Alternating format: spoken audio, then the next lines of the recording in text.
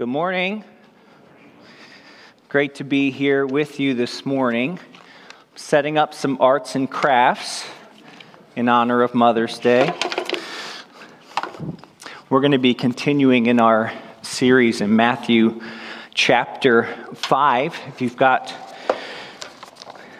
the Pew Bible with you this morning, it's going to be on page 759. This is the densest teaching we have from Jesus, often called the Sermon on the Mount, and we've made our ways through the beatitudes, all the blesseds, and now we're moving on to the next section that we have in Matthew 5. But I'd like to read through the beatitudes and then get to our section this morning. Starting Matthew chapter 5, verse 2. He opened his mouth and taught them, saying, "Blessed are the poor in spirit, for theirs is the kingdom of heaven. Blessed are those who mourn, for they will be comforted. Blessed are the meek, for they will inherit the earth. Blessed are those who hunger and thirst for righteousness, for they shall be satisfied. Blessed are the merciful, for they shall be shown mercy. Blessed are the pure in heart, for they will see God. Blessed are the peacemakers, for they shall be called children of God. Blessed are those who persecute you for heaven's sake, for theirs is the kingdom of heaven. Blessed are you when others revile you and persecute you and utter all kinds of evil against you falsely on my account. Rejoice and be glad, for your reward is great in heaven. For so they persecuted the prophets who were before you." And then our passage here this morning. You are the salt of the earth. But if the salt has lost its taste, how shall its saltiness be restored? It's no longer good for anything except to be thrown out and trampled under people's feet. You are the light of the world. A city set on a hill that cannot be hidden, nor do people light a lamp and put it under a basket, but on a stand, and it gives light to all in the house. In the same way, let your light shine before others, so that they may see your good works and give you glory to your Father who is in heaven. Father, we come to this passage this morning. We come on this special Mother's Day acknowledging that for so many of us, the salt and light of redemption has come through the stories told to us by our mom, and we give you thanks for that. We also come this morning echoing your words of blessed are those who mourn, and we recognize that there's a mother wounds that run deep in many people this morning, confusions, frustrations, prayers that have seemed to go unanswered. And as for those who find this day less of a celebration and more as a trigger of loss, we remember your words of comfort. Blessed are those who mourn, for they will be comforted. Guide and direct us this morning. In Jesus' name, amen. So, here's what we're going to do today. We are going to do an introduction to this next section. There's two major sections we have said in Matthew chapter 5. There's the Beatitudes, which we're calling the values of the kingdom of heaven, the values of the upside down life. And then the next part is the practical living, the practical teaching of Jesus of what that kingdom life looks like in the everyday. And we are entering that section, that second larger section, which we will intro today. We're going to do this by doing some arts and crafts. Now, my personal version of hell is being at a VBS craft table for the rest of eternity. How many are with me? When they ask for volunteers, I never put sign me up for anything, okay? That's rookie mistake. Why? Because I might end up changing diapers or doing the craft table in whatever volunteer sphere. I don't like them. I don't enjoy them. I don't do them with my children. I'm convinced that the day that creation fell was the very day when Play-Doh was made. Okay? Glitter's not fun to begin with. It's not fun for the years after that it's embedded into your carpet.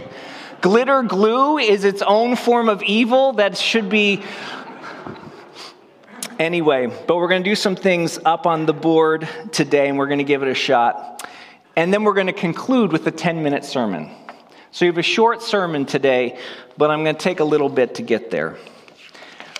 When we're talking about ways of introduction, practical living, we want to return to talking about what is this kingdom of God that we're talking about. I think there's a lot of confusion that we can have around this concept of the kingdom of God. Again, in Scripture, this is an incredibly important concept. The teaching of Jesus all over the place includes this phrase, kingdom of God. But what exactly is it? Matthew 3:2, before Jesus came, John the Baptist said, the message of the kingdom of God is coming. I think we have that to pop on the screen there. In those days, John the Baptist came preaching, repent, for the kingdom of God is at hand. The kingdom of heaven is at hand. Mark 1:14 and 15. As Jesus came, we read this. Here is the message of the kingdom of God, saying the time has been fulfilled. The kingdom of God is at hand. Luke 8:1. When Jesus came and sent out his messengers, he's sending out his messengers with this. He called the 12 together, gave them power, authority over demons, cure diseases. He sent them out to proclaim what? The kingdom of God and to heal. Luke 9, so again reiterated. He called sent them out to the kingdom of God. Then Acts chapter 1:3, he presented himself. This is after the resurrection. After his suffering by many proofs, appearing to them 40 days and speaking to them about what? The kingdom of God. Paul himself, who would then write much of the rest of the New Testament, Acts tells his story, says this, at the end of his life, he lived 2 whole years at his own expense, welcomed all who came to him, proclaiming what? The kingdom of God, and teaching about the Lord Jesus Christ with all boldness and without hindrance. The question is, what is the kingdom of God? So what we're going to do here, you have some notes, I think, if you want to fill these out. We're going to put kingdom of God here on top, okay? And we're not doing this to be clever. We're doing this to seek to be clear, because I think there can be a lot of confusion about, well, what exactly is the kingdom of God? Okay, so we'll put that on top, talking about the kingdom of God. This is mentioned 61 times in the teaching of Jesus. Now, most of the Gospels, right, are telling stories. They're narratives about Jesus. And some of the Gospels, including our section here, Matthew 5, 6, and 7, are when Jesus is teaching. In the sections, just in the sections where he is teaching, 61 times he speaks of the kingdom of God. What is the kingdom of God? Very simply, we'll say the kingdom of God is this: that which is under the benevolent and intimate governance of God. Anywhere where God is in charge, anywhere where Jesus is king, that is where the kingdom of God is. Simply, John Ortberg writes, and he has been very helpful for me in understanding this, the kingdom of God is the with God life. It's the with God life. It's wherever God is there the kingdom of God is. The kingdom of God is the with God life. Now, we don't use kingdom language a lot. You know, if you came to my house or apartment or something you got in my car, I wouldn't be like, welcome. You have entered my kingdom. Right? You'd be like, thank you. You are a creep, right? That's weird. We don't use that kind of language. We don't talk that way, right? And a lot of us think, oh, kingdom, monarchy, wasn't that kind of a bad idea, 1776 something, right? We don't typically think of kingdoms as a way of governance, nor as a way we want to be governed. So when we talk about this language under the kingship of Christ, how can we make sense of it? First of all, I think something that's helpful is the word dominion, all right? Because we do speak in language of dominion. So we're going to put dominion here. Okay, so dominion, kingdom of God, understanding of dominion. We have an innate sense of possession or dominion. This morning, I got up. My 2-year-old crashes into bed, right? She's learned to crawl out of her crib, which is wonderful. And I actually meant that, but now that I heard myself, anyway, she crashes into bed. It's 6:30, 7 o'clock. And what is she immediately finds in the room? My phone. Now she sees my phone. She doesn't say, "Daddy, nice phone," right? She doesn't even say, "Hey, Dad, can I use, maybe your phone?" She says what? "My phone," right? That's the declaration, because in 2-year-old economics, if my eyeballs see it, I then possess it, right? So it's my phone. Why? Because innate in her, innate in us, is this idea of possession, of dominion. This is a God-planted idea. Very much in the design in the Garden of Eden, it says this, Genesis 1:26, "Let us make man in our image after our own likeness, so people like God, let them have dominion over the fish of the sea, birds of the heavens, over the livestock, over all the earth, and over everything creeping on the earth." There is a sense, the imago Dei, the image of God, we understand this concept of possession or dominion. This is why we innately, inside of us, know the evil of abuse. Abuse is the infringing of my kingdom onto the borders of your kingdom, forcing that which is meant for your control and making it underneath my control. Physical abuse is taking over authority over someone else's body. Emotional abuse is taking dominion over someone else's mind or sense of identity. Spiritual abuse is the attempt to take control of the outcome of someone else's soul. It is infringing upon a territory that is not mine to have. Now, we set up in our world all kinds of earthly kingdoms. Now we're down here, okay? Earthly kingdoms. This is PTAs. This is lots of different family structure. Wow, that does not say kingdoms. For all of you following at home, that says heavens. Not quite sure why I did that.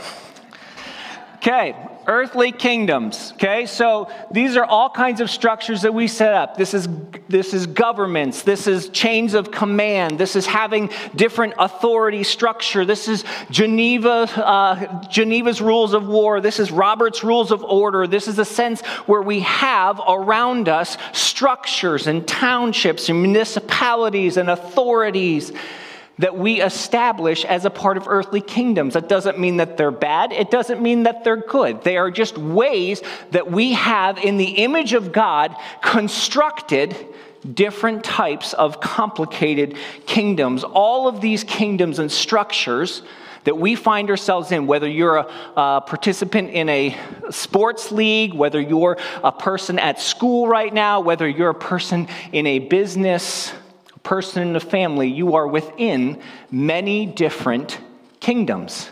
And if I asked you, what's the structure? You could pretty quickly ratify the structure, the territory of that kingdom. The kingdom of God simply is that which is under God's governance, his dominion. Secondly, the kingdom and design. Okay, so we have the kingdom, understanding it by dominion, but also this concept of design. Scripture teaches right in the very beginning, right? God designed the world. He designed it and continually gave it an affirmation. God made whatever he made, and he said, this was what? Good. I've designed it to be this way. A word we've talked about is shalom. Everything made in complete harmony, everything fitting together such that all of the parts are elevating one another, working in complete togetherness. On the seventh day, what happened? God rested. The seventh day he rested. That doesn't just mean he was tired of making camels, right? What happened when he rested is that the world was finally at rest. It did not need more creating. It was as it was intended to be. All things were with God, and God was with all things. This is the design. When God made the human being, he made them to operate at most themselves, to function right here in the kingdom of God. John 17, Jesus is talking to praying to the Father about his disciples, and he says, "For they are not of the world any more than I am of the world. What they are about is the kingdom of God." That is what they were made for. This is ultimately the Imago Dei design, is the with God kingdom. This is what we have the Beatitudes spelling out, what we call the upside down world.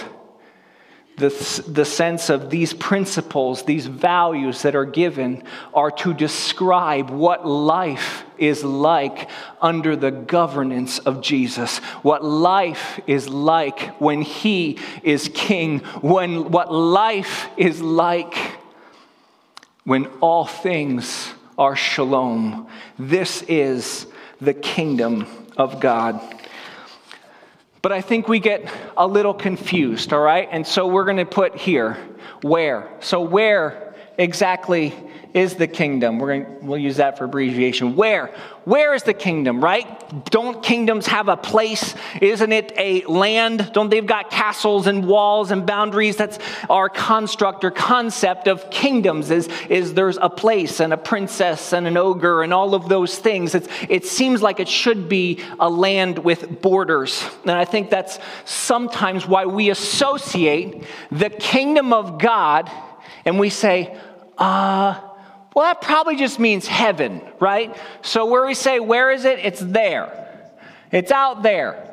It's a nice, wonderful place we go to where we die, right? The kingdom of God is talking about that place. Why? Because that place has God there all the time. So the place must be the shiny streets of gold, heaven, a wonderful land that we do hear about in Scripture.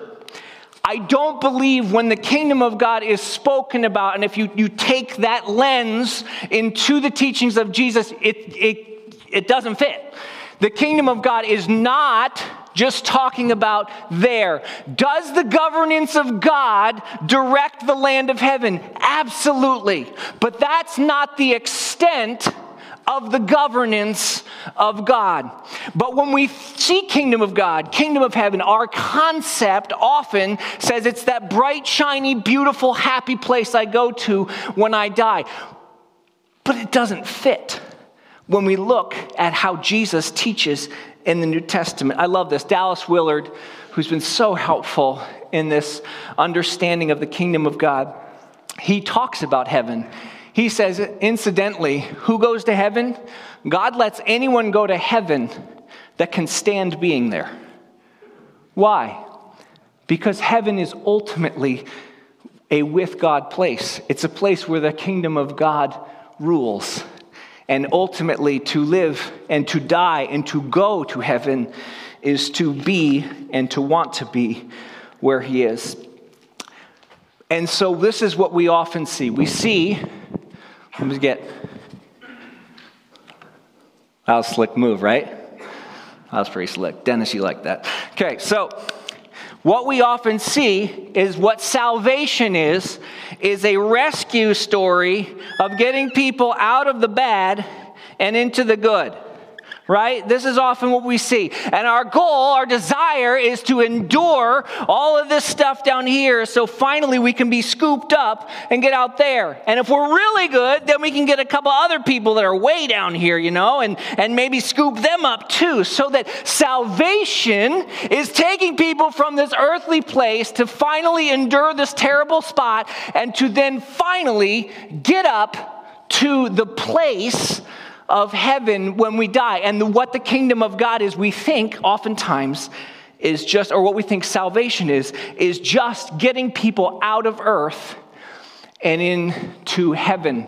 That plays much into what we think. Salvation is not just about getting us into heaven. It is about this, getting heaven into earth. In the teaching that we will have coming up of Jesus, he says this, here is how you should pray. Our Father who is in heaven, hallowed be your name. Your kingdom come, your will be done on earth as it is in heaven. Our sense of place is not just how to endure here to get to a place there. Because when we're talking about the kingdom of God, we're talking about a place that is here as well as there. It's so influential on how you view Scripture. John Ortberg says what he came to do is bring up there, down here. John 17, Jesus says this is eternal life. What's eternal life? Isn't eternal life about heaven? No, he says this is eternal life, that they may know you, the one true God, and Jesus Christ, whom you have sent. Eternal life is life with God. It is that Greek word gnosko Jesus is using, that intimate knowing. That does not wait until a place we go to when we die. The kingdom of God is not just a land. It is here as much as it is there. What does that mean about how we view our place here? Oftentimes we can view earth as a place we're trying to get out of. We see it as evil or oppressive, and we just have to hang on until we're helicoptered out. But what we learn is that what this earth is a place where the kingdom of God is breaking through. And the darkness and the hopeless places are the greatest opportunities for the kingdom of God as it is in heaven to crash down and come to the places in earth. Earth is not a dark and ugly place. It is a beautiful place where darkest places have become the greatest chances to be redeemed and healed and set free. Why? Because the kingdom of God is not just there. Jesus came to preach the kingdom is at hand.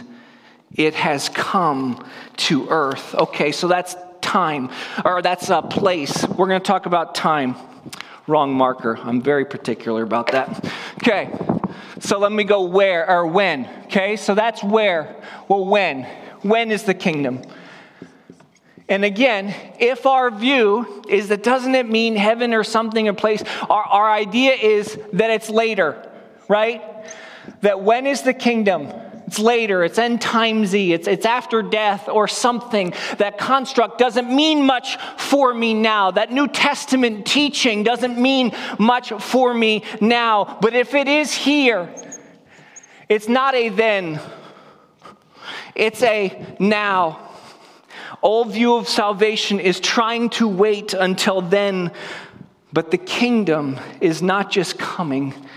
The kingdom is here. I love this. Tom Wright, who's been very influential author, speaks much about salvation and the full extent of what it means. Not just an escape hatch, but a way where God is crashing through now. He says this. He says, I'm living life after death now. Life after death begins when the kingdom of God enters into a person's life. That's when life after death begins. He says, I'm looking forward to life after death. But life after death has already begun. Okay, now it's time for a 10-minute sermon, because we're left with this question: how? How does the kingdom of God enter the kingdoms of earth?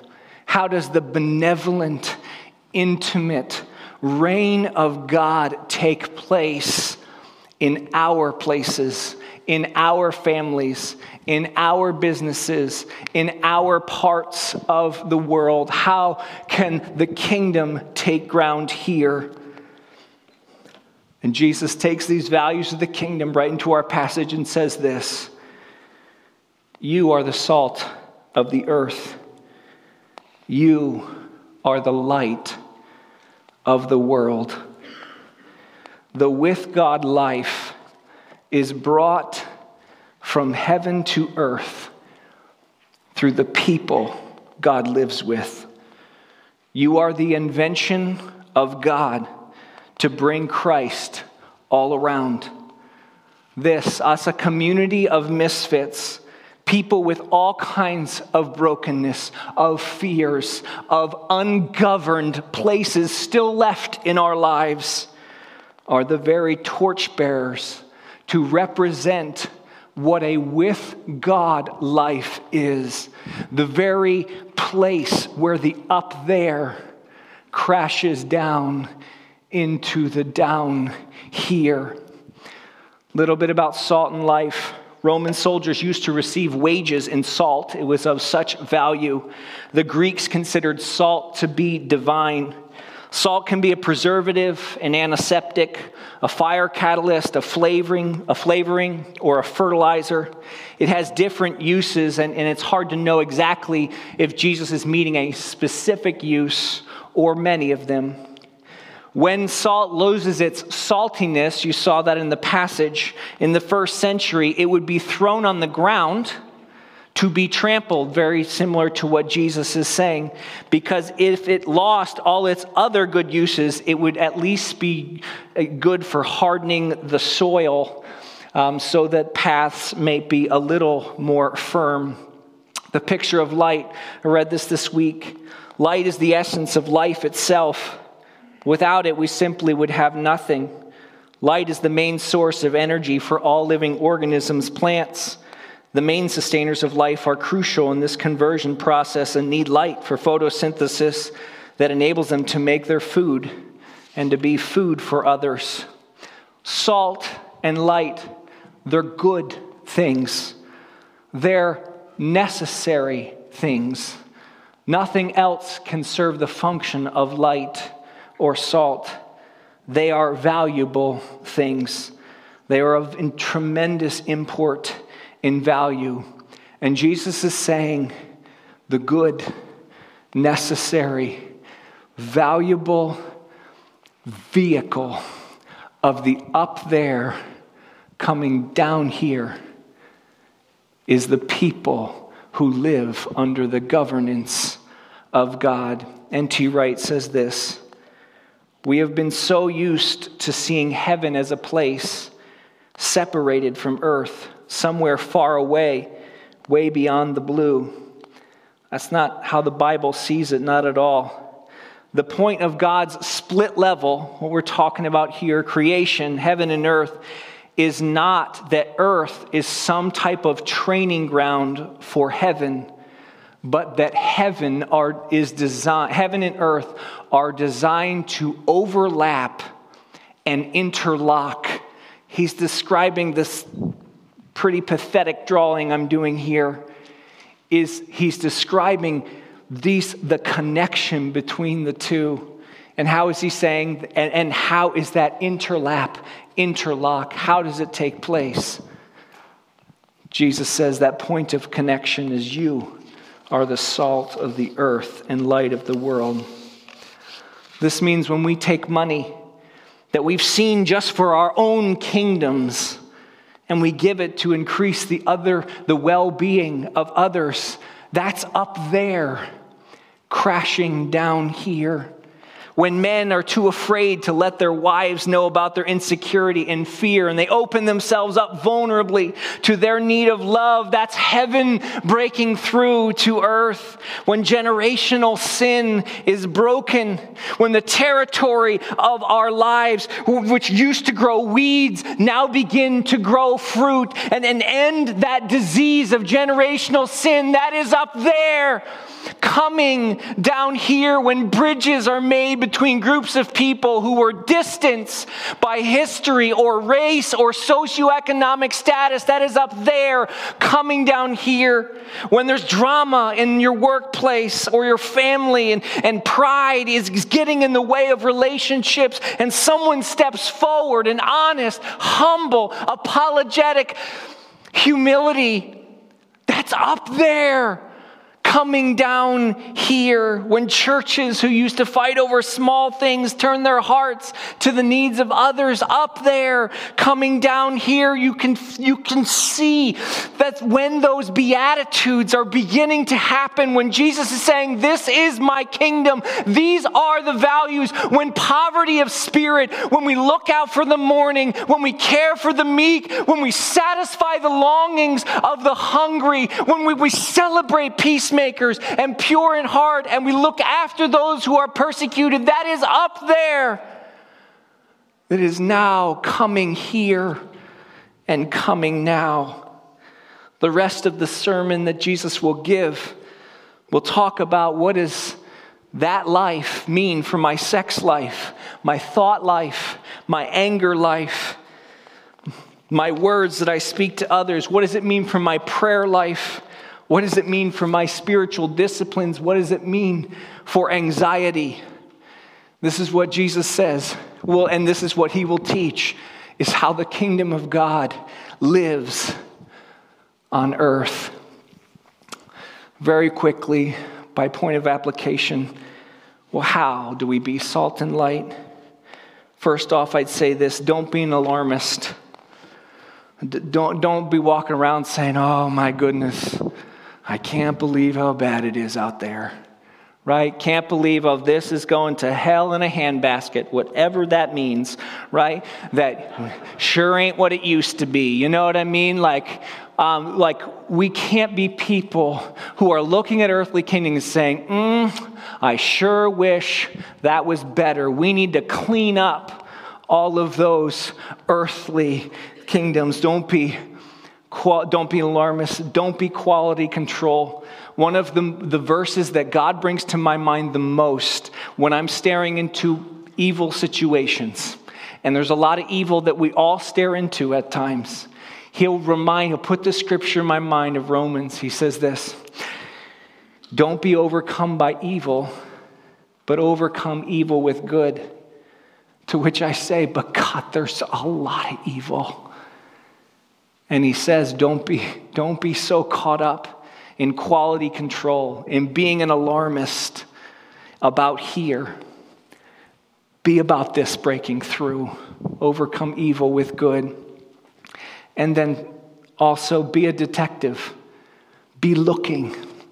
I love this of what Jesus says about the church. My favorite verse about the church in Matthew 16 says, Jesus simply says this: I will build my church. The kingdom of God is at hand. God is on the move. And in those places we think, oh, kingdom of God, can't you hear? Look, watch. Where is the kingdom of God moving in my marriage? Where is the kingdom of God moving in my school? Where is the kingdom of God moving in South Jersey? Henry Blackaby, he wrote a book, Experiencing God, 1,000 years ago or something. And in this book, he has a phrase that meant so much to me back in high school. He said this. He said, go ask the question, where is God moving? And then join him. Where is God on the move? The kingdom of God is not about yanking heaven into earth, manipulating God to somehow sprinkle some good heaven dust on earth. The reality is that Jesus is on the move. Jesus is doing good. And it can feel like, oh my goodness, earthly kingdoms just drown out God. Don't sell God short. The resurrection, the victory of Jesus means that he is at work. If you're in a business and you're like, I can't see God anywhere here, start praying. God, let me see where you might be working, and join him. In your family, it feels like, man, things are just crumbling and falling apart. Look, pray, God, give me eyes to see not just what is falling apart, but what you are healing, what you are building. And help me put my shoulder behind that. Because he is the one who makes salt. He is the one who makes light. And he, along with us, Colossians 3, allows us to be his co-workers as he carries the beauty of heaven and walks onto this earth. The church of Jesus Christ is thus not gathered because we offer the coolest sports programs or we have, it's not, our hallmark is not that we give the greatest music or the most clever preaching or the most beautiful artwork you've ever seen. The church of Jesus Christ is a gathering of misfit people who dare to not exist for themselves, but to join Jesus in his glorious, beatitude-ridden kingdom, being a blessing to those around them.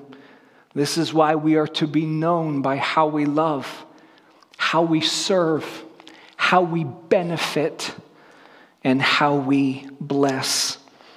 We're going to close. I'm going to invite the worship team to come up. And normally when I preach, I like to offer a blessing at the end to just kind of, in my mind, when we come together to worship, what we're doing is you're giving yourself and you're singing to over here to tell these people these truths, and you're singing over there to declare the same truth, and our presence is you're giving something. And at the end of a service, I want to just give you something. But I'm going to ask you to be a part of the blessing. I'm going to ask you to not just receive a blessing, but to give it. And this is what I mean. Mike and I talked about this stuff a lot. I called him this week on Tuesday, and I asked if we could end this song, and he said this. He says, Ben, can you please say this line? He says, tell them that formation is for mission. We come to be formed to the image of Jesus Christ, Mike says, so that we can go with Jesus Christ into the world, so that up there may come down here and spread. Formation is for mission. And as we sing this song, I want you to join us. And this song is actually a song that's less to God and more to people about God. And to imagine your workplaces, your families, that your South Jersey communities or Philadelphia communities or where you're watching from online, that this song would be a blessing that you're giving, that you're praying, so that in the kingdoms that you're in, that you're saying, God, won't you move? Won't you help me see how you want to bless, how you want to heal, how you want to love? It is a song that is a blessing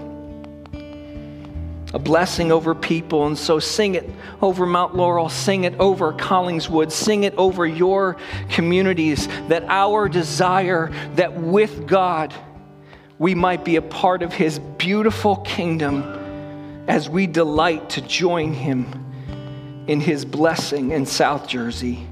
So if you would, stand with me. If you know the words, please sing out as you sing in your mind a prayer over the earthly kingdoms that you are in, that the blessing of the kingdom of God may take ground. And with this, we will be dismissed.